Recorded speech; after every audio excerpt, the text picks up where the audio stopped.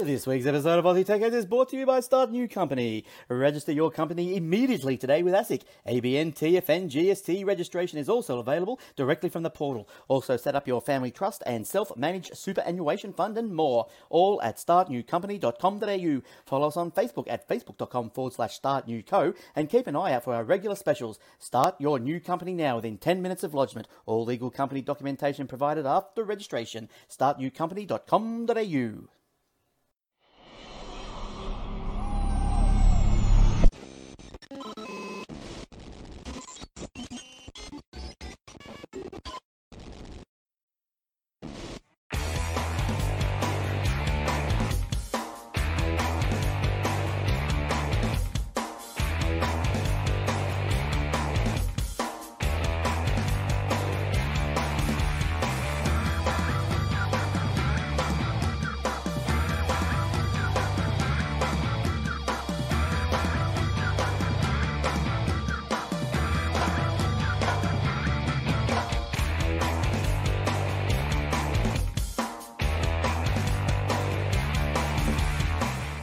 And also brought to you by athwebhosting.com.au. All our servers are operating on SSD drives, immediate activation, SSL certificates, Aussie support, domain registration and more. Easy install WordPress, Joomla, Drupal and 300 other one-click installations. Generous space and bandwidth, auto backups, WordPress help and maintenance plans are also available on Contact. If your web page is important for your business or your life, contact us today. Aussie support, secure services, athwebhosting.com.au. And now for the show.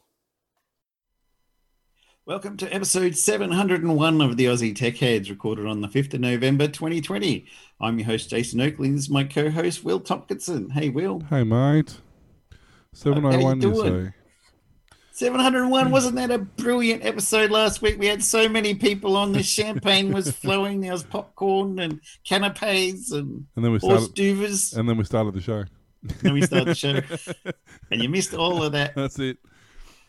You believe we made it this far? It's been so many years. Oh, it's been nuts. Absolutely. It's and we still don't know what we're doing. What's new? Tell you what, it was an interesting weekend. Yeah, I heard you had a bit of trouble up your end. Yes. It was. You had a bit of wind up there, was there? It wasn't the wind, it was the stones that were the problem. Oh, kidney. Yeah, so these are one of those large tennis balls that the novelty ones you play with your kids and your dogs and whatever. These are about 10 centimeters across, so it's a good reference. That's about the smallest hailstones that we had. Jeez, dude. They went from that up to I think I saw like 17 centimeters, which is almost two of them. And they say they do it big in Texas. They got nothing on you. Apparently, too, it wasn't just the fact they were massive. They were 40,000 foot. They're coming from 40,000 foot instead of normally half that. So they were traveling quicker, but because the atmosphere was colder, they were much more solid. So when they were hitting concrete, they weren't shattering. They were hitting concrete and bouncing. Jeez. So when they hit a roof, they didn't just bounce off the roof. They went through the roof. Oh, I hope you had an umbrella if you went outside. No, that ain't going to help. Or maybe a tennis racket. You could lob them over the neighbour's fence. They were going through solar panels, then through the roof below the solar panels, then through the ceiling below the roof. Oh, geez, where do you go? Yeah, pretty much. That's with people with tile roofs had a real bad day. We got a tin roof, but it's still mangled, like it's all dented up and everything. And you have solar panels too, I saw. Yeah, 3-month-old solar panels. So we're 3 or 4 months, however long it's been. All gone. So yeah, they're not just cracked. They've got like holes through them. Like the windscreen. Right through. The windscreen of the car. One of these went right through it. Holy cow! I literally just hopped out. I moved it. So we saw it coming. So I moved the car. As I was backing the car up, one hit the windscreen and shattered. Oh, jeez. And then I moved it and got out of it, and one went through the windscreen. So, and you have to leg it back in the house. Well, we're having Cam's birthday party. Oh no! At the in-laws, so there was a dozen people or more there, and there was a good 6 or 7 cars there. And nowhere to go. Nowhere to go. So all the cars got written off, and Yeah, and then they lost the whole. The last count was like 200 tiles and need replacing, so they're probably going to just do the whole roof. Yeah. All their solar panels, that's all destroyed. Do you get a lot of water damage too from the No, holes? there was no rain. Oh, just hail. It was just hail. Holy cow! That's I mean a good thing because there was no water damage, but probably another good thing because the hail was destroying gutters and downpipes, and I'm gonna say there was no rain. There was a shower of rain, but it was predominantly just hail. Yeah. It was the weirdest thing, and the noise. We heard it coming 5 minutes before it actually got here. Yeah, Like you could actually hear it coming over all the tin roofs and coming over all the towns before us. Like it was just this, like sounded like a freight train just slowly coming through across the countryside. Yeah. Like it was insane. We're out the back having a barbecue. We're getting ready for lunch. Looking up because they're like predicting their storms. They're looking around. They'll go around. There's a cloud over there. It's fine. But there's nothing. Yeah. There's nothing. There's a couple of white cloud, fluffy clouds over there, and a big dark black cloud over there. We thought, that's going to go around. That's not a problem. Then we just heard this smash. And what was that? I don't know. Anyway, just continued having a barbecue. Smash. What on earth? Walked out the front, and the front yard's just covered in. And we're like, okay. And then it just got faster and faster and faster and faster. Like, there was probably 10 or 12 big, like, actual individual ones, which gave us a bit of warning. And then you could actually hear it coming and getting closer and closer and closer, and they were getting faster and faster. And then when it hit, it was just a white wall of hail. Mad. It was absolutely ridiculous. Did you get any photos on Facebook you could put on the stream? Yeah, not as many as I still wasn't processing information at that point. Like it was just sort of happening around me, and none of us were sort of aware of. You wouldn't want to have any kids out in that and just go straight through them. They were lucky; they just got out of the pool. Oh, so they were out. Everyone in the house. Let's see if this thing does this what it's supposed to do. So this is in Springfield Lakes after we come back to my place, and then we had to take a friend back to Springfield Lakes. That's 3 hours later. It was still there. Then Springfield got destroyed. So like you can see, like that's straight through the wheelbarrow. Like that's a plastic wheelbarrow, just went straight through that. Yeah. The timber on my barbecue, where you put your plates and stuff, it just smashed all those. That's polycarb. It just destroyed the Camry. There's just like you can see massive big dents in it. Like you can see the dents in the roof. Same as Mel's car. All the cars were just a write off. Wow. There's a small one. That's a 9 centimeter one. So that's a small one.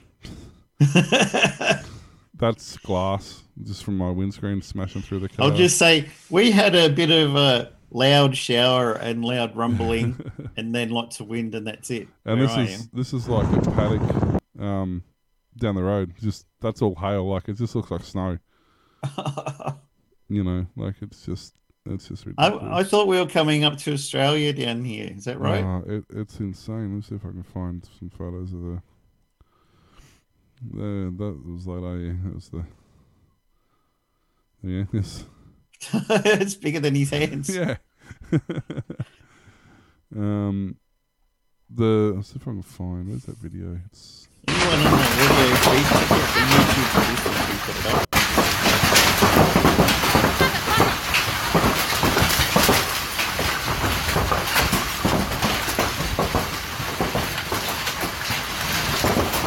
Bottom half of the swimming pool is just nice. Yeah, looking at hitting the pool, like, it's just creating waves.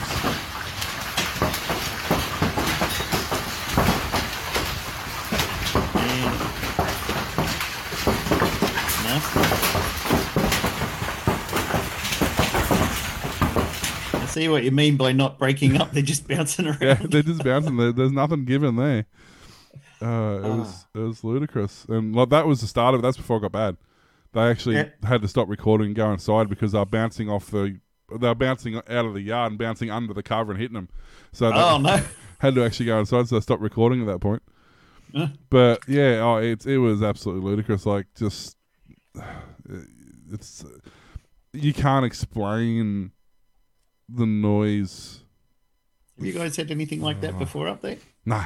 Especially here, we hardly even get storms here. Oh, okay. Hail's not unusual, it does happen. But that size is really rare, and this location is even more rare. Yeah. Put those two together, it's something that doesn't happen. I think the most I've ever seen is like fingernail size. There's Poppy's good rake. Straight through. Holy rake. Yeah, I mean, we've had, like pea-size hail and maybe a little bit bigger, maybe even golf ball hail. Yep. But it's never been that hard. It always usually just disintegrates on impact. Yeah. And I've never seen that big, nor that volume either. Like, it was just constant for like 5 minutes. Like, it just didn't stop. Jeez. And we got off relatively lightly. Springfield Lakes got completely obliterated.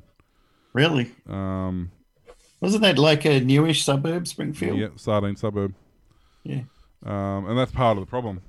And for some bizarre reason, they almost all had tile roofs. So like at least most people around here have tin roofs, thankfully. But I don't know if this will show up. We'll see. But like, yeah, of course. You need to subscribe. Of course I do. Well, we'll just look somewhere else. You're not the only place on the internet with news. That's it. I mean, although there will be soon the way things are going. Yeah. Wow. But that's like, just just. Didn't we used to have tiles on our roof? Yeah, but they got it worse because they had lightning, they had hail, they had rain, they had the whole lot happen over there.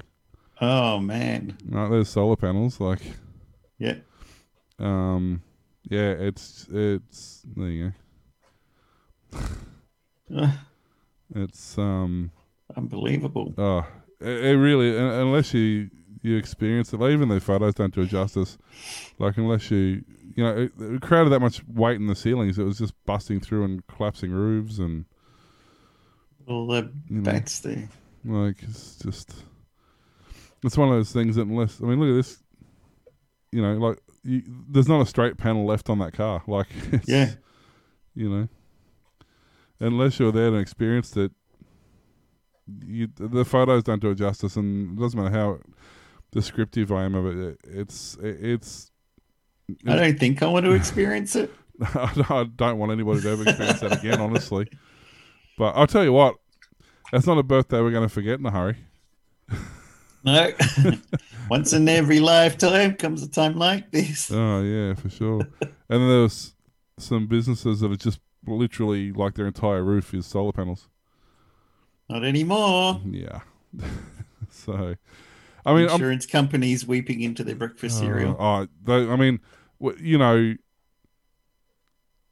amount of devastation, and it's pretty much all of them. This is down the road from my friend where she lives. The amount of devastation, it's not even, normally you get hail through and you might get some cars and some tiles and a couple of solar panels. This is literally every single thing that was exposed to the elements. Yeah, is being replaced. All smashed. Like it's no ifs, buts, or maybes. That's it. That's it is going to be replaced. There's, can we just rebuild the whole town? That's basically what they're doing. I mean, Springfield didn't have power for 3 days. Oh, wow. Because there was so much damage, it actually destroyed transformers on the poles. And they're solid steel. Yeah. Not much gets in them. When the internet kept going. Their phone towers were intermittent. Yep. But they don't have internet there at the best of times, but the phone towers are intermittent. There was no power. As I said, the friend that we dropped back off there, I took some of my off-grid system over there so that she had power to run a fridge, at least keep her fridge cold. Yeah. So she didn't have to throw all the food out, And yeah, she's lucky to have you as a friend. Well, she's also lucky. She's one of the few houses in there that had a tin roof. Yep. Almost none of the houses around her had tin roof, and most of them by the second day were told to leave because the houses weren't livable. Wow. They were structurally unsound. That bad. Where do you go when there's that many people who have to leave? Well, this is the thing, isn't it? Like, you know, especially when you got friends and families who are 2 streets away and they got the same problem. Like, it's not like you can go around to their place, you know. And then I went in there. Next time we get our family homes, we'll get them all in different, separate suburbs, far away, and hope they don't all get hit. It's not even that. It was like, it's not only where do you go, it's how do you get there, because your vehicles have just been destroyed. Yep. You know, there's no available taxis in the area. No. You know, it's nuts. Like, we come out and there's just a Congo line of tow trucks coming in the opposite direction. Just dozens and dozens and dozens of tow trucks with 2 and 3 and 4 cars on the back of them. Wow. You know, and they're all write-offs. Every single one of them. Not one of them's repairable. Yep.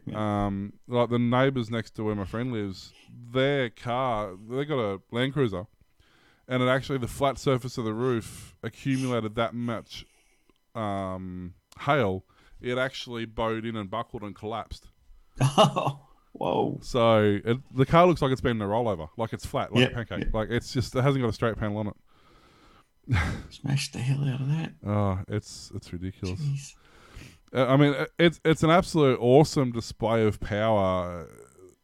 That Mother Nature. Oh, it was amazing to watch, but I really hope nobody ever has to go through that. And did you laugh and think this is Australia? Pretty much. That's how the song goes. I went, yeah, typical. We're in a low storm, low risk area with we never have hail. We hardly ever have strong winds. It'll be fine. Yep. And then give you a lesson. After we were there, we come back to our place and basically wanted to check this place, make sure it wasn't destroyed. And other than our biggest damage in terms of water damage, if it rains, we've got a skylight that's out. We've got a lot of other damage, but that's like if it's going to rain, that's going to fill up with water. So once we saw this place was okay, we went back, and then just as we got back out of the car, heading back over there, we got another lot of hail. Oh, but it was only golf ball size. Only. Jeez. So you had to drive a car around with smashed holes through the windows. We did to get home. I had to. I didn't have a choice. I had to drive the Camry home not when nobody else's car was any better. Can I get no? How about you? Can I get a lift? No. Yeah. Nobody can give me a lift. Are you serious? Pretty much. That's pretty much what it was like. So thankfully, one lucky thing that came out of it, I didn't realise we had a hire car on our insurance. Yep. So I'm glad we did, because that was good. Yeah. At least we got that. You got something to drive around. At least we got that for a while. Yeah. But it was intense, I'll tell you. It was absolutely intense. I'm surprised they got any spare hire cars. We got they don't. All the yards are empty now. We got one on the Tuesday. Yep. And they actually they were about to ring us and tell us that the car carrier had actually broken down. It had taken 4 lots of cars to there already, and they're on the next trip. And the car carrier broke down. And I was talking to them, and they're like, "Oh, you're not going to be able to get a car because we don't have any." And then just as I said that, they it turns out one of the other yards at like Rockley or something got their staff to drive like a dozen cars down to this yard so that they had cars here. But there's like, you drive past the hire yards in Ipswich, there's not a single car yard that's got all empty. You know, there's no hire yards that got cars in them. Yep. So plus they'd already destocked because of COVID. Yeah. They'd already reduced their stock, and then this happens, and there's none. There's nothing. Please don't let anything else happen. So, we got nowhere to go and nothing to do. Pretty much. So so I'll keep his posters on what's happening. But basically, the cars are rolled off. That much we've given. But I haven't seen an assessor yet. Rang them. Turns out my insurance company doesn't have a 24-hour claims line. Oh, that sucks. They only got a claims line that operates during business hours, because that's useful, convenient. So I have to ring them again tomorrow and go, hey, when are these people supposed to be calling me? Call me and say you're coming. I don't care when you make the appointment. Just ring me to confirm an appointment. So if you want to help Will out with his raising money to get his life back account, you can subscribe down below. Subscribe, like, share. Go to Patreon. Speaking of which, Patreon. It is, that's right. So you're killing me, man. Oh, you're trying to do a segue, You Oz. idiot! So you can go to patreon.com /Aussie Tech Heads. If you want to help us out that way, you can. All your support goes to funding the show and programs and software. Bill's and, new car, yeah, well, it might at this point. new house. So we've got a few people there who are current Patreons who really help out. So I'd like to thank Kate and Bouncing Yellow Skull and Daniel and Amanda and David Bird and Chris for helping with those. Then we also have Coffee, which is ko.fi, if I'm not mistaken. ko-fi.com. ko-fi. What did I say? ko.fi. Yeah, okay. Yeah, I'm with you. It's not in Finland. It could have been. That would have been better, but it must have been already taken, right? ko.fi. Yeah. What bastard has taken that and not let them do? Well, a 2-letter domain would be worth a fortune too. It's just got the letters ko.fi turns up on the webpage in big letters. So somebody only registered it just to say that they had it. Hoping someone will buy it. But yeah, you can go to ko-fi.com /Aussie Tech Heads. You can get us there. You can donate.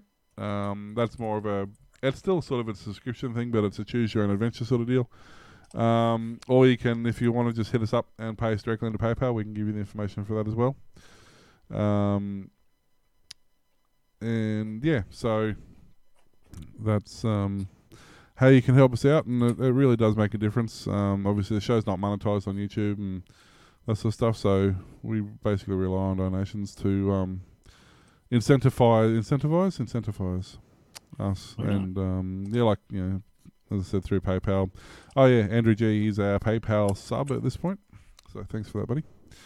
So yeah, that all helps and keeps us, giving us a reason to do the show.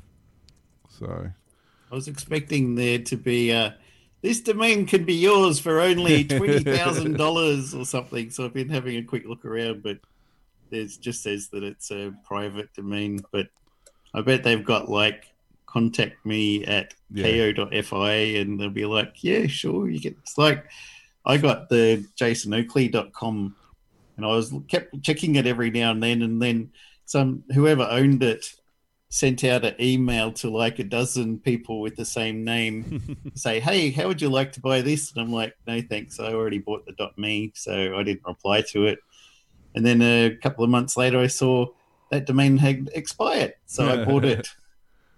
I didn't have to pay any inflated price. I just bought it when it was deleted out of the system. Register. So it's mine.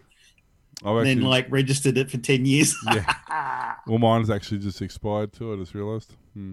You don't use yours. No, it's only it's only a landing page. It's just good to have. Basically, if I have it, means someone else can't have it. It's not for any particular reason. It's not even a vanity thing.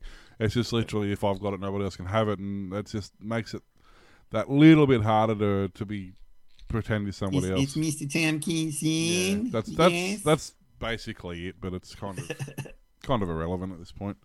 Everybody knows me.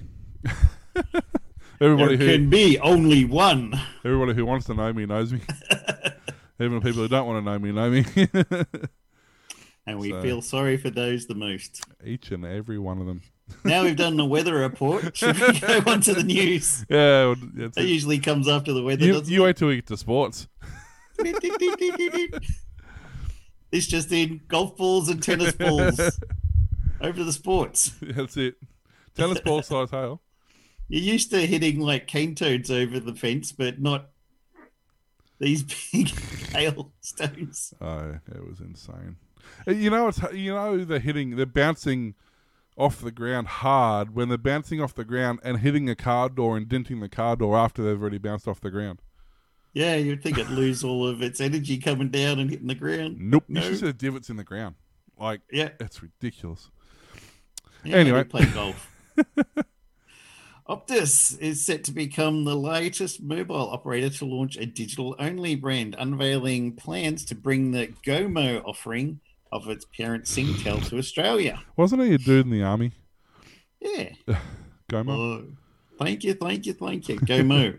Telco said in a statement that GoMo would offer straightforward subscription pricing and target value-conscious Australians seeking easy mobile connectivity. The announcement comes just weeks after TPG Telecom said it would soon be in market with full digital mobile virtual network operator proposition called Felix. All of these startups are effectively chasing a similar effect to that which Telstra has achieved with its Belong sub-brand, which, as of June this year, transitioned to a fully digital customer support model. Optus said GoMo will be managed entirely through an app that can be used 24/7 for onboarding, service, and payments. GoMo will have full access to Optus's 4G and quickly growing 5G network. We know customers prefer digital service options, so we prioritise that in our offering, along with the flexibility and simple activation, so value seekers can get everything they want and nothing they don't. Optus said the decision to bring GoMo to Australia resulted from in-depth research of what consumers want and what they don't want. So that's why they're buying AmiSim then, or AmiSim. Well, we might as well transition to that while we're at it. I don't have the story. I can. I have got it. You've got it, yeah. So, yeah. But that would be why, like, they would be related. That's why they're buying that, to get their digital. Because AmiSim, I mean, they've got that covered, don't they? Yep. AmiSim has revealed plans to sell its mobile business to Optus for $250 million before winding up the company. The mobile virtual network operator said in a financial filing that if approved, it would delist from the ASX and wind up by June 2021. AmiSim's current wholesale agreement with Optus comes up for expiry mid-2022, and the company indicated in August it could test the market for a switch in the underlying network. However, the company said today that it received unsolicited expressions of interest since and is recommending a sale to Optus. AmiSim will hold an extraordinary general meeting in January to vote on the proposed sale. Optus is offering an all-cash consideration, and AmiSim is proposing to distribute between $207.2 million and $225.7 million back to shareholders. The distribution includes proceeds from proposed sale of the mobile business, as well as a previous sale of its energy business. AmiSim said it would provide transactional services to Optus for 3 months post-sale before delisting from the ASX and subsequently winding up. The company said Optus's offer realizes the inherent value of the mobile business, including its strategic value to Optus. It also enabled the company to exit a highly competitive industry where data is becoming increasingly commoditized. We believe Optus, with its deep knowledge of operations, is well placed to look after our customers and staff and take the growth of the business to the next level, AmiSim CEO said. Now, there we go. You're going to be GoMo. ScoMo? How's that? No, anything but that. No more ScoMo. Oh dear. Yeah, well, we use one of our work mobiles is AmiSim, and we don't have it. You know, it's cheap and just sits there and does its thing, and never seems to have a problem. And network's always reliable. So might be calling it GoMo and staying exactly pretty much the same as how you have been. Who are you with, GoMo? Different name. Doesn't have the same ring to it. You say you don't know. What? You don't know? How can you not know? You pay a bill every month, don't you? I GoMo. I GoMo. So you know how the last, I don't know, several years we've been hanging off things off Microsoft, but specifically the last couple of weeks, how they've been playing funny buggers with their online only subscription services. Yep. Whether it's been the flaky servers, whether it's been email issues, whether it's been whatever. Their email went out last week. Well, now Word documents stopped working last week. Yeah, well, again, that's become a thing. Code they fixed in quotes. They fixed their Word, so the Word is working fine. But the code changes lock users out of Microsoft Office. So, an unspecified code change is currently preventing Microsoft Office web app users worldwide from accessing their documents in all applications excluding Word. So, they fixed the Word problem. It's fine. Don't worry about it. See, the thing was before, if there were updates, it might screw up some Windows computers. If it was Windows, if there was a Word update, some people would do the update and be locked out, but not everybody. They'd still have millions of customers be able to access everything. This just locked out everyone. Yeah. And in one go. when you Now, this is what you're paying a subscription for, so that instead of maybe a few thousand or 100,000 people getting locked out, everybody is. Yeah, pretty much. It's basically anything you use through OneDrive now. So OneDrive itself won't load either, so that's handy because that's only all your storage. That's fine. And it greets you with a something went wrong error message. So that's helpful. It did go wrong. It stopped me getting my stuff. At least Microsoft has acknowledged the issue.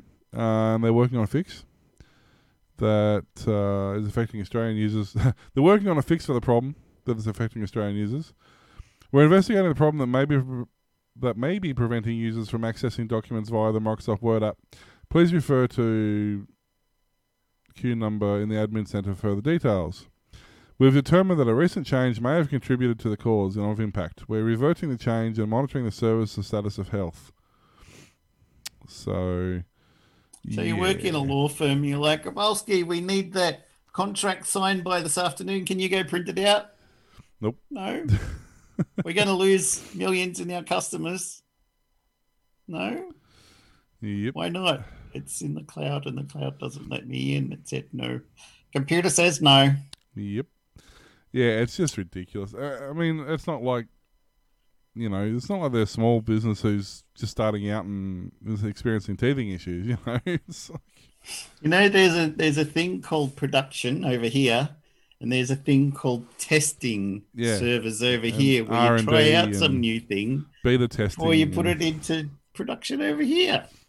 You don't just go, let's just chuck it over there, cross our fingers and hope something good happens. We've just discovered this hot fix. We'll just patch that hot fix. It'll be fine. Nothing can go wrong. It's only a couple of lines of code we're changing. Everyone uses Google Docs anyway these days, so who's it going to affect? Exactly. Well, the good thing... It's Microsoft. Yeah, I don't know. They just go and do a couple of really neat things. Like they just released the new update for Minecraft, Yep. The amount of money and time and effort and R&D and backing and testing they put into that, it's fine. It works perfectly. Nobody's discovered any major bugs anyway. No one's upset with them. No more than... Usually it's like, no, that thing was bought by Microsoft, so let's go find something else to do now because we're never going to do that one again. Yeah, and none of that. It actually works pretty well, and people aren't complaining too loudly about it, which is unusual for a Minecraft update. The only thing is you need that Xbox Live account going forwards if you're going to use it on the desktop. End of the year, I think. Yep. It's not yet, but yeah. Other than that, but it's pretty good. And then something that they've had in development for years, and it's not like it's a new thing, and they've had plenty of experience at it, they get wrong. Yep. And then on top of that, they bought GitHub like last year or something, and now the source code to the GitHub system has been leaked online, thanks. And that's only since Microsoft bought them. I mean, it's not like anyone uses GitHub. Yeah, it's fine. Just me daily at the moment when I was making my Commodore 64 game. Yeah. I mean, it's just strange. We didn't do them because it's not unusual, but this week's stories went through and looked at just how many data breaches there were. There's so many. And they're all big companies. There was everything from Adobe through to government organizations and like specialist organizations, and it was just insane. It's like the good couple of dozen big data breaches, and it's like, how? Why? These days it's like, make sure you protect your network, put all the firewalls up, put the VPNs up, but we're just going to leak all your details anyway. Exactly. So it's like, there's no point. It's it's just... That's ridiculous. But yeah, and so, I don't know. I mean, what do you do? Do you go back to the days where we stored everything locally and just had NASA's and SANs and... Dropbox. But, I mean, Dropbox, they've all had... With Dropbox, you got it here and you got it there. But with Office 365 and stuff, it's there. Well, Google Docs you can have locally as well. Yeah, you can have offline mode. Yeah. Dropbox isn't without its share of problems, though. They went through a whole 12-month period where they didn't work on mobile devices. Dropbox was doing really, really well. They had a lot of people using them. They were reliable. They had the built-in password generator. They had really good security. And then Android come out and they went, "Oh, we're not supporting that." And that was the end of Dropbox pretty much then. Like, they just signed their fate by, they were supporting iPhone, but they weren't supporting Android. Yeah. And yet, like, people who used Dropbox predominantly were Android users because people who Of course.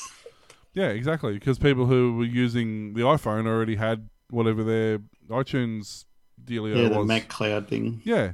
So it's like, you're not really supporting iPhones because nobody's using them, even though you have an app that nobody's using, and you won't support the majority of your user base. Yeah. Hello. So Dropbox should have been a thing, but they made a really bad decision, and they just haven't recovered from it. Ridiculous. But yeah. Something I forgot to mention earlier. I got something in the mail this week. Do you know what that is? That is a video converter for the Amiga. Yeah. I don't know yet if it works because it was Should do. bought untested. There's only But everyone only an says RF. it should be. Yeah, there's only like one RF modulated chip in, and the rest is all analog, so it should work fine. Yeah. I have all my both my Amigas apart at the moment because I was washing the keys and everything on one of them and the cases and did the retro bright in the sun and everything.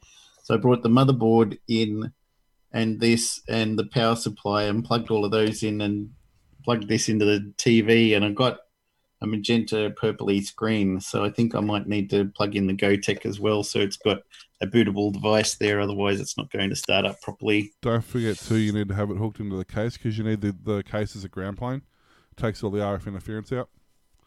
So if it's not sitting, The metal plates. yeah, Everybody on the Amiga websites and forums and Facebook said take them out because they just trap heat and nobody cares about RF these days.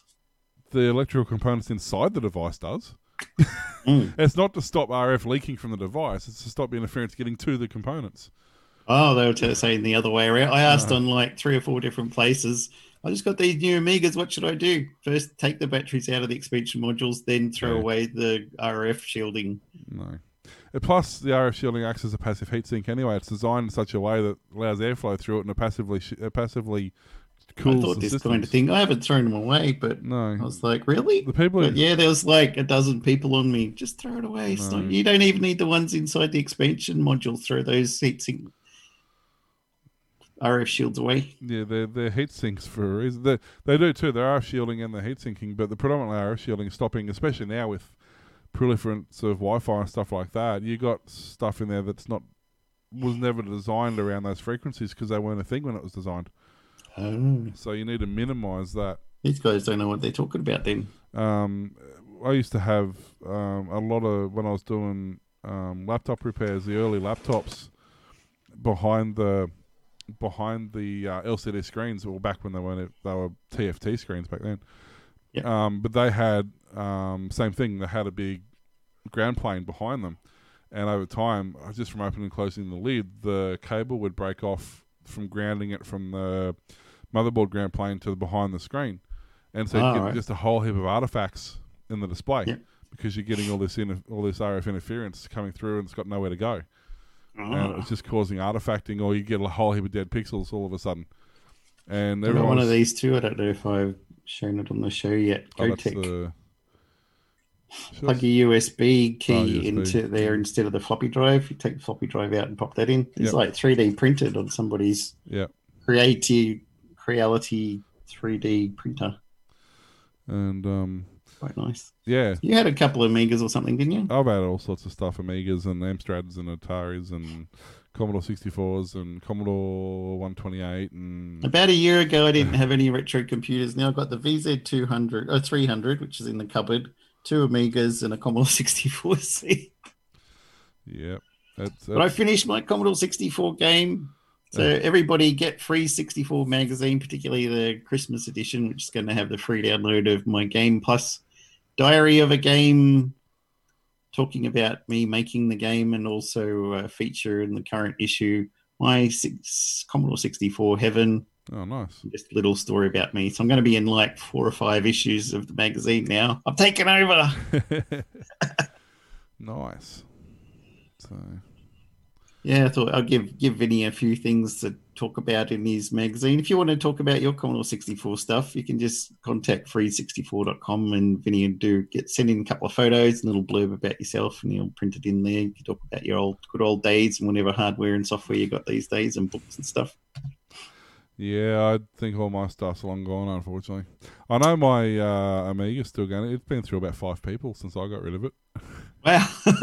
I know where it actually still is. I know who's got it at the moment. Yeah, it's still plowing through Still things. going. Yeah, it's had a hard life, that thing. They don't make them like they do back then. They really don't. That's very true. The Supreme Court in New Zealand ruled that file sharing site mogulkim.com, you remember him?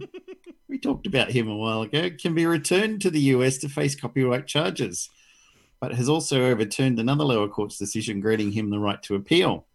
The BBC reports the court ruled that Kim.com and his 3 co-accused were liable for extradition on 12 of the 13 counts the FBI is seeking to charge them with. But it also ruled that the Court of Appeal had erred in dismissing judicial review requests from Mr.com and granting him the right to continue with them. The FBI alleges that Mega Upload facilitated copyright infringement on a huge scale, but Mr.com's lawyers argue that the website was never meant to encourage copyright breaches. If he is extradited, he faces a lengthy jail term. .com tweeted a statement from his lawyers which read, "For the .com team, and especially for Kim and his family, it's a mixed bag. There's no final determination that he is going to the United States. However, the court has not accepted our important copyright argument and, in our view, has made significant determinations that will have an immediate and chilling impact on the internet." Sometimes for some of these, you wonder if they're just doing it so they can make a point to stop others doing the same sort of thing. They are, but they're not doing a very good job of it. No. I don't know how can you overturn an appeals court? The whole point of an appeals court is to appeal your original decision. You can't overturn a decision to appeal your original decision until you have Right. until you have the hearing. Huh? But What? I mean, I kind of get it. Like, it was originally started as a online file storage. That's what it was, and it was done on servers in unrestricted countries. So it was non-monitored. So whatever happened to go on there just happened to be on there. It wasn't. Okay. It wasn't specifically a movie downloading site. Well, the same as torrents, right? Well, the difference was they stored the files locally. Yeah, it was So- like a Dropbox. Pretty much, yeah. That was the thing that they come undone with. Like, there's still a lot of torrent sites, and there's a lot of things. You know, there's a lot of websites that Grey allow you areas. to watch. Well, there's a lot of websites that allow you to watch programs, but they don't host the files. Yeah. They're just basically they're decoders and linkers for those files. Yeah. Whereas Mega Upload hosted the files, but they didn't monitor the files they're hosting. So if Anyone could upload anything. anyone could upload anything, and they did, but they were based in And places usually get something like Safe Harbor. yeah, but international waters, or basically places where there are no infringements Well, that's for what- doing that. No, I mean Facebook and Instagram and things like that have got what they call a Safe Harbor law, which means they're not responsible for what gets posted on their platforms legally. That's So you can't sue Facebook if somebody uploaded something there because they've got Safe Harbor. Same for web hosts and stuff like that. But see, that's information rather than data. So they Predominantly, look at it differently. yeah. This is what their argument is: the copyright. How can somebody take a news article and share it, and that not be copyright? But if somebody takes a movie and shares it, it's copyright. Like, what's the difference? It's something. YouTube. It's something that somebody's created. So it's either copying content or it's not copying content. You can't pick and choose the content.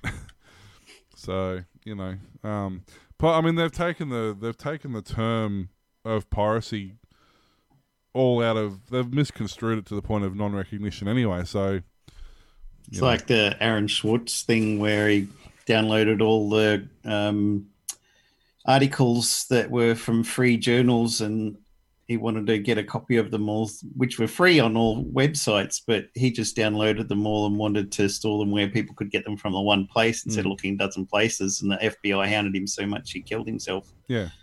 And he didn't do anything wrong. They're all legally free. Anyone could download it from anywhere. He just wanted to put them all in one place for everyone to help them out. Yeah. And the FBI jumped down him and hounded him until he got rid of himself. Yeah. Well, it's, this is the thing with Wikipedia. There was a device that, I can't remember if it was Amazon, somebody wanted to bring out. And the idea was to store basically all of Wikipedia on this device. So it was all accessible at your fingertips. And Wikipedia didn't have a problem with this, especially given that they were going to give like 10% of every sale to Wikipedia to help support them. Yeah. But the authorities never allowed the device to exist because they were worried that one person could have too much information, I guess.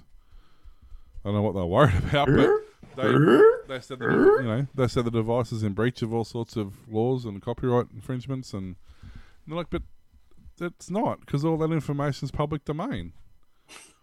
But apparently, because their argument ultimately come down to, well, people are buying the device, therefore you're selling the data, therefore you're selling public domain information, which you're not allowed to do. Yeah, and they're like, no, we're selling them the device, and we're giving them a SIM card that has, or we're giving them an SD card that has all the information on it. That's free. Or if they want, they can download it. The device. A lot of it comes down to what lawyers want, isn't it? That isn't always what the original people like. I was reading today how Mad Magazine had been sent to cease and desist for doing a parody of Star Wars. And so they photocopied and sent back a letter that they got from George Lucas, who was a fan of the magazine, said, that parody you did of Star Wars is just brilliant. I love it. This is fantastic. Do whatever you want. You got my full permission because I love this parody. And the lawyers are like, oh. Maybe we should check with the boss first. And the same thing you were saying about Wikipedia. Like the people who run Wikipedia were happy with it. Yeah. But they still got sued by someone who's not the person who owns the it's ridiculous, and it happens all the time. Like even in our industry, we have one of our brandings Maxon batteries, and there's a company in like Italy or France or something that make like, I don't know, elephant skin rugs or whatever it is they make, and they're complaining that our name sounds too much like theirs, therefore people are going to get confused, therefore we're in breach of copyright. So they might go to buy a rug and they accidentally get a battery sent to them and they're like, well, this is not what I ordered. Yeah.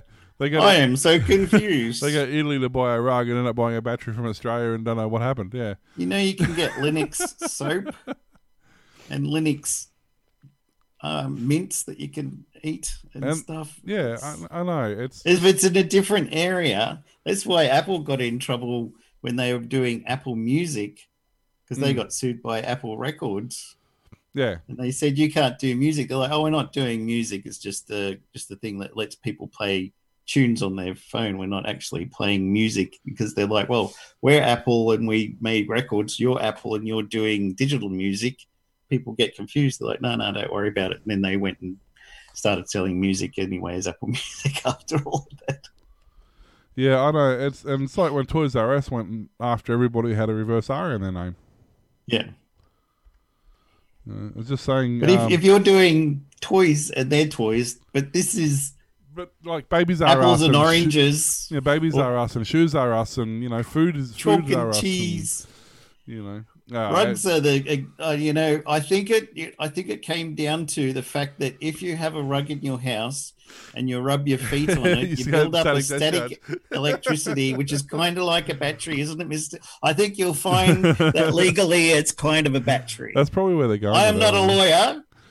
Raiders in the chat room is just saying that Dashcam Owners Australia, which is awesome. If you haven't watched their videos, go and check them out. I watch so much of their stuff. I just sit here. They do a compilation for a whole year.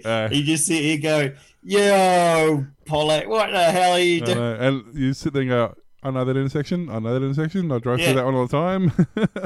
I nearly saw one of those things happen. He's just saying that they've been given a takedown notice for using public footage on public roads. The hell? People send it to them. It must be Dan. I'm the one who recorded this. I own the copyright to it. I'm giving it to Dashcam because I want them to show everybody this stupid thing. It must be Dan in Victoria doesn't want all this stupid to leak out. Man, what the hell? Anyway, so the Raspberry Pi 400. This Doesn't thing, it look awesome? It's like half of this keyboard. You chop that in half, and it's that size, but it's got a full keyboard and a Raspberry Pi in it. then this thing just appeared out of nowhere. Bring it up. We want to see it. It's beautiful. The makers of the Raspberry 4 Pi have today unveiled the Pi 400 compact keyboard with integrated 4GB RAM Raspberry Pi 4. It's like your ZX and your VZ computers and Commodore 64 that's got a computer built into the keyboard. That's what they were going for. They said, look, when people learnt to compute back in the day, that's what they had. Yeah. And it's the same principle. You can see it's Broadcom quad-core. Actually, the funny thing is this is actually more powerful than the Pi 4. Retro guys just lost their minds and ordered the whole lot and they sold out in like 10 seconds. It was nuts. They're like, every single one of them's like, I don't know what I'm going to do with it, but I had to have it. That's all. I know. I got like 20 of them. Yeah. Yeah, I mean, so those who aren't familiar with Raspberry Pi, they started off back in the day with just the Raspberry Pi, which is what they call SoC system on a chip. So that's the original one, you know, relatively chunky, but not too bad. Still had works like fine. 256 mega RAM. 128. 128. Yeah, this was originally 128. Then the A plus was 256. And then they sort of got smaller and smaller, and like that's a Pi W. So that's actually that little chip, that little system there is actually more powerful. It's a faster processor and more memory than that one. And then Did you get a 0? Hey? Did you get a 0? That's a 0W. So that's the 0. The Wi-Fi 0 with Wi-Fi. Right. That's what I was running Octoprint on until it decided to. Well, actually, it turns out it's PassPlay. But that one, and then they went to like the 3, then the 4. So the 4 ended up being a quad-core A72 processor, but it was slightly slow. It was a 1.6, I believe, 1.4 or 1.6 processor quad-core, whereas the one in this is actually a quad-core 1.8, and the passive cooling on it is so good that they can run at 2.4, which is as fast as you can set the clock speed. They got one of those metal plates like the ground Amiga planes that you're talking about. Yeah, passive cooling ground plane. And it works so well that it's almost as good. There's a cooler called an ice cooler, which is a full-on liquid cooling system you can get for the Pi 4. Yep. And the passive cooling in this at 2.4 is only just behind the ice cooler. So you can run them really fast. You can run them at 2.4. They come with 4 gig of DDR4 RAM. They've got dual band Wi-Fi, Bluetooth 5, gigabit Ethernet, 2 USB 3 ports. And they have 2 USB 2 ports, but one is by default used by the keyboard, so they've only got one available. They've got the standard 40-pin GPIO connector, which is all your input-output stuff, all the analog stuff, the stuff that you buy the Pi for. It's got 2 by micro HDMI ports, supporting 4K at 60 frames each. So that's pretty intense. And you could put Linux or Windows or 10 on it. Yeah, run fine. Exactly. You wouldn't need a whole computer. You just get that one little thing. Don't upgrade. Yeah. Don't worry about viruses and stuff if you put Linux on it. But if you put Windows on it, you can still run it very fast and do all your Facebooking and your emailing. And micro SD card slot, 5. It still runs on 5-volt power supply, which means if you've got one of these phone charger pack things you can take to charge your phone, you can run them off that. So you can have a portable system.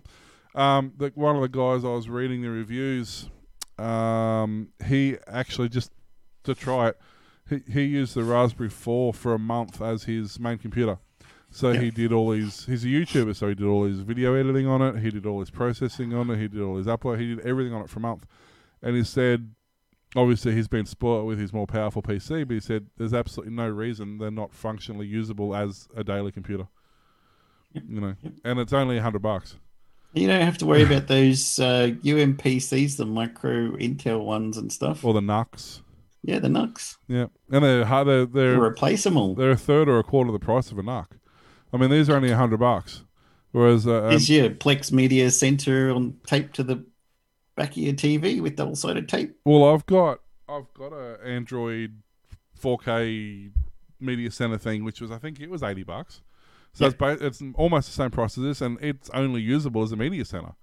Yeah, this can be anything. You know, admittedly, all you got to do, you get to your desk, you plug your mouse in, you plug your power supply in, you plug your HDMI into your monitor, you're good to go. You know, and really, you can actually get a 4-inch touchscreen or a 6-inch touchscreen to go with it. So realistically, if you rent a power pack and a 6-inch touchscreen, you've effectively got a laptop. Yeah. You know, for $150. And you don't need your iPad Pro no more. Yeah. Yeah, well, exactly. I mean, see, this is the thing. I have an iPad mini and I have a really, really old, well, it's not old, it's a crappy HP Stream 11-inch netbook, but it's got a full keyboard. Yeah. So I put a light Linux on there, and I do everything on there if it's next to me out in the lounge or whatever. Yeah. Because the iPad, I hate typing on that screen like yeah. this, or even if you can draw and stuff, it still gets what you type wrong half the time, but you got the full thing, you just type them. Well, we got a new Samsung Tab for Son because we got the original the original Samsung Tab and Tab A, so you know they're going back 7-8 years now, so they're starting to get too slow to run a lot of the new programs. But with part of that, we got a Bluetooth keyboard for it, and it's basically the same size as that Pi keyboard. Like it's a full size keyboard. Yeah. It completely transforms it from just a tablet to a usable. You know, we can go on holidays and we can catch up with all our emails. We can do all the stuff we would do at work. Yeah. On this tablet now, you know, That's but it's $500-$600, whereas this Pi is $100. You know, so and probably more powerful and it is more stuff. Well, it's certainly more versatile. Yeah. You know, because there's still limitations to what you can do on a tablet. Yeah. But could you imagine, like, even with this thing being as powerful as it is, you could run, I think they say you can run like 4 or 5, you know, you can run easily 4 instances of Octoprint. Yeah. So you've got the keyboard and mouse and everything literally there, right, you know, running the Octoprint. Like, you don't need to go, if something goes pear-shaped and you can't SSH in, you got to go find a keyboard and plug it in. And all that pain. Yeah. Oh, yeah.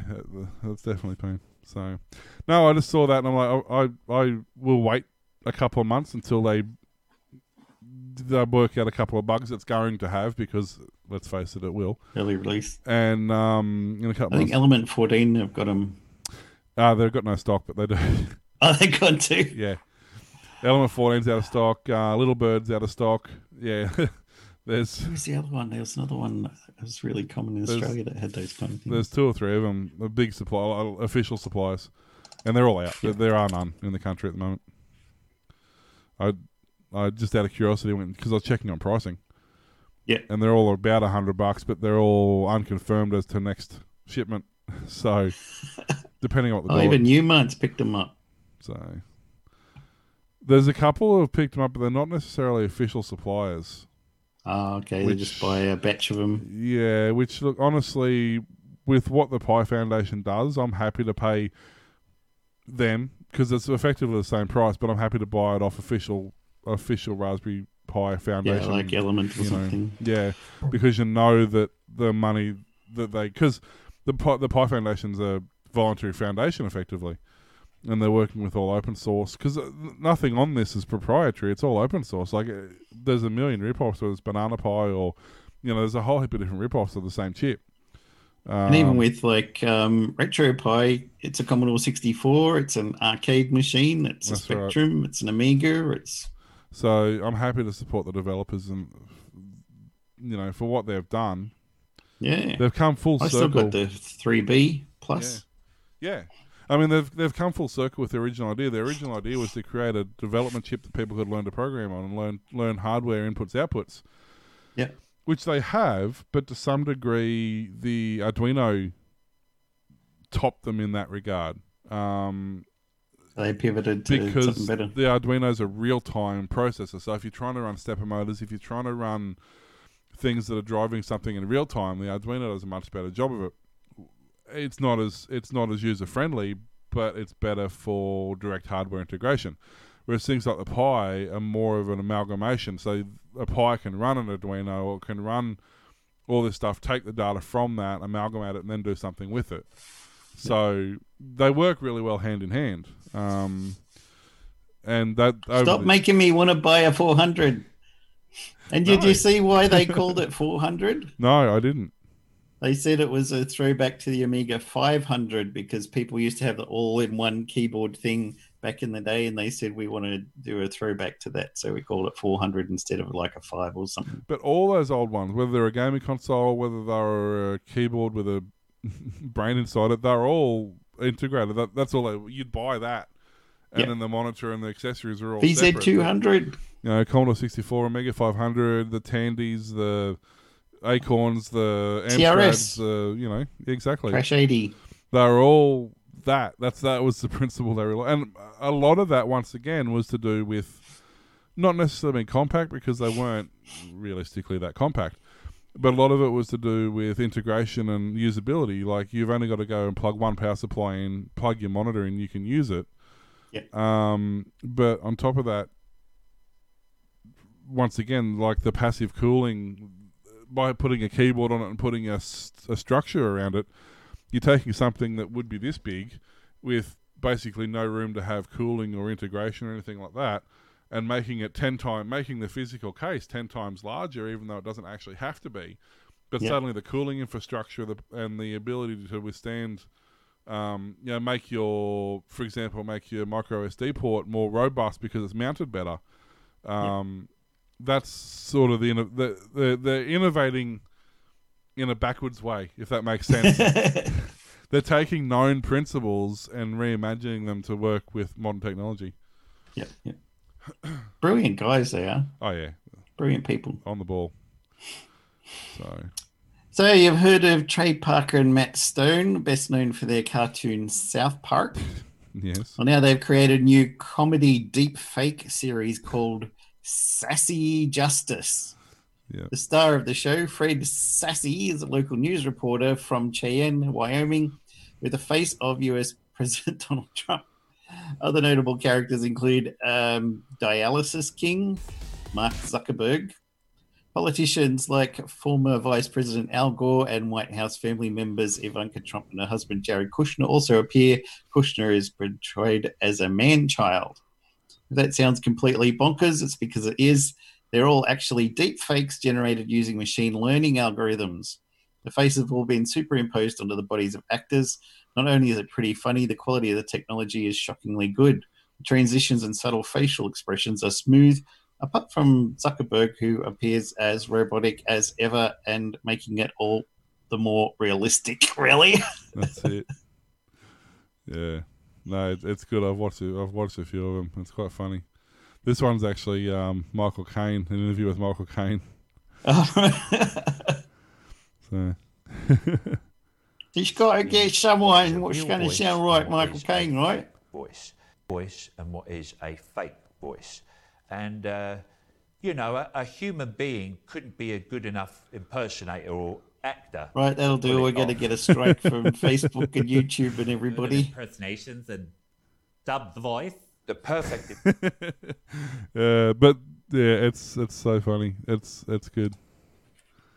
But, did you see the deep fake interview where they had Robert Downey Jr. and Tom Cruise and the other old guys in there? What are those guys called who do that show? I can't remember. I know the one you're talking about though. I'll bring it up. Here we go. Collider. That's the right. guy's called Collider. They do a few of these because I mentioned someone. They're like, "Oh wow, it's the Collider guys again." Yeah, they have George Lucas, who's half asleep through all the interviews. But he always is. Oh yeah, we did that in Star Wars. Yeah. Yeah. But if you've actually ever watched him in interviews, that's what he's like. He's always sleeping, eh? And then Tom Cruise, and he's like, yeah, that's exactly right. Yeah. Oh, yeah, he's very full of energy. That's what I think. And then, who else? What's that other guy's name? Jeff Goldblum. Jeff Goldblum. He's got his hands on the table, and he's always, talking like this. And I think that's exactly, yes, that's what I think too. Mm. And then Chris, what's his name? Ewan McGregor. That's right. Yeah. What's Oh, funny it's a though very is shady currently they're labeling them as deep fakes, but it's not going to be that long until they don't, and you're not going to know. Who actually said what? They're getting scary good, some of them. And some of the deepfake stuff is really, really good. And you're not going to know legitimately if it's real Wasn't or it not. Microsoft who's doing a deepfake detection system now, so they can say this is actually faked. But whose grandma or bloke down the road got sent something on their phone, which was, so and so politician said this. Look, here is it. It sounds like them. It looks like them. It must be them. That's right. They're not going to go, well, I'll just ask Microsoft if this video is real. Yeah, that's it. And that's Not going to happen. Yeah, unfortunately, we're doing the whole Photoshop. There was the whole thing, oh, that's not real, that's Photoshop. But now that's legitimate thing in videos. I can tell by the pixels. Yeah. And it's the same thing's going to happen with videos unless you got that technology to literally do that, count the pixels and count the discrepancies, and you just have to take it at face value. Just believe what you see, yep. And it's probably not real. Probably not. So you've seen some of they're good episodes, the Sassy Justice? I think I've watched the first one and then a couple of clips, and yeah, they're quite funny. It's good. All right, I'll have to check it out then. No. What was I talking about? Couple to wrap up. Yeah, a couple of quick ones. NBN Co. could have its first gigabit ready FTT service in a year, although they ask you not to actually hold them to that. They've predicted that up to gigabit speeds will be possible in its fibre to the curb footprint within the next calendar year, although don't quote me on that. That's what CEO Stefan Roux asked. So they may or may not have something good coming along, but we can't say if it's real. Pretty much. Speaking to the NBN Senate Committee on Wednesday, Roux provided extra detail on the $100 million planned FTTC upgrades between now and 2023 that were announced late September. The FTTC investments are part of the larger $3.5 billion upgrade program aimed at making more of the NBN footprint capable of supporting up to gigabit speeds. Because it was too hard to do it the first time around. Yep. So anyway. So there's something to not look forward to for a while. Will that help you out at all? No, you need your whole thing recabled. We need our exchange redone. Yeah. 2030, what, 5? Yeah. That's assuming that they actually get the act together. Yeah, that's assuming they start planning for it now. So Google now has a VPN service. Google's new VPN is aimed at protecting Google One users by browsing for insecure hotspots. So it's only a browser VPN, so you might as well use Opera. And the reason I say that is because it's free on Opera. Opera's free. The reason I say that is that Google is only available to customers subscribed to the 2 terabit Google One plan, which comes in about $10 a month. It provides an extra layer of security for Android phones by encrypting online traffic on all apps and browsers.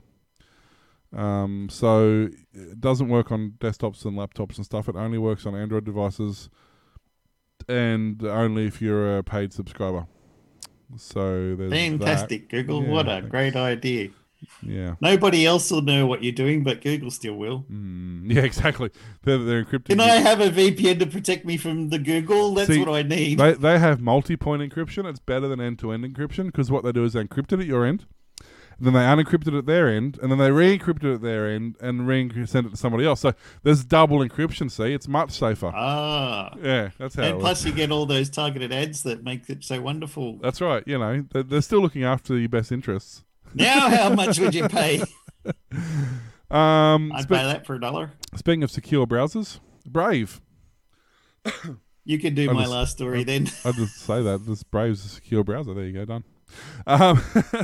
Brave hits 20 million monthly users a year after its release. Now, this is after its official version 1 release. Brave's been around for quite a number of years, like 2016, I believe, in like beta form and like nerds and geeks and very cramped quarters.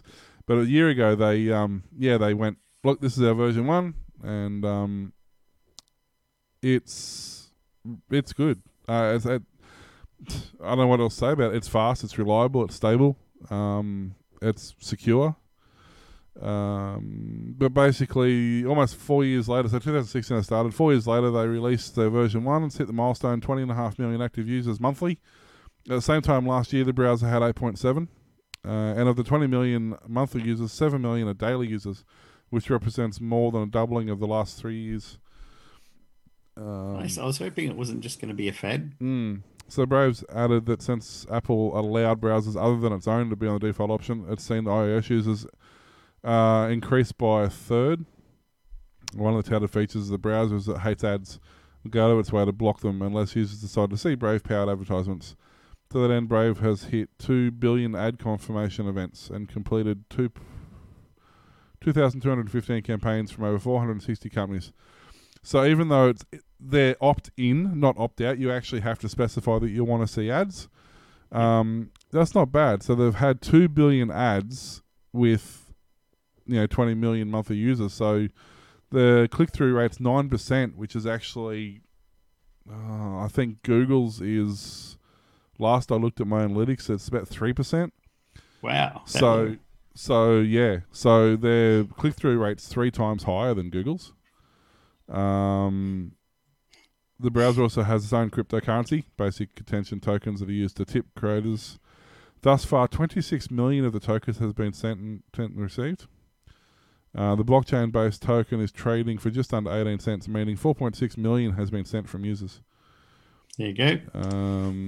So who said that crypto is not a thing?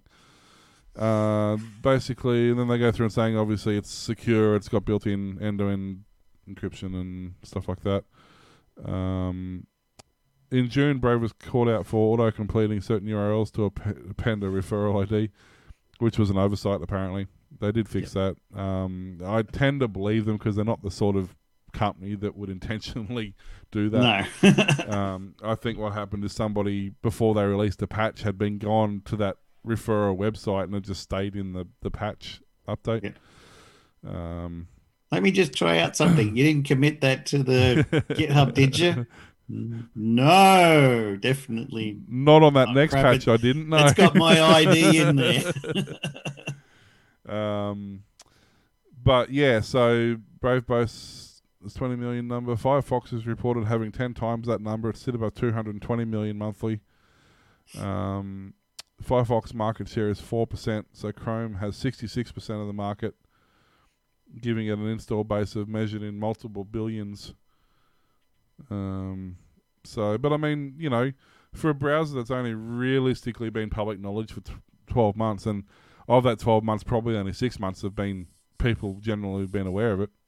Yeah. I don't think they're doing too bad. Yeah. Brave. I use Brave on I've got a laptop out in the shed that I run my CNC programs and stuff like that off. Yeah. It's running Windows 7. It has to. It's either XP or 7 because the software for the CNC doesn't run on anything newer, and it's a really old laptop. And Brave is the only browser that actually runs at a reasonable speed on that thing. So I use Brave all the time out on there, and it's getting to the point where I'm actually starting to get that impressed with it that I'm really considering swapping from Chrome to Brave. I was just seeing if they had mobile device version, but they don't yet. They're working. There is a branch, an unofficial branch that I have on. It might not be on this phone.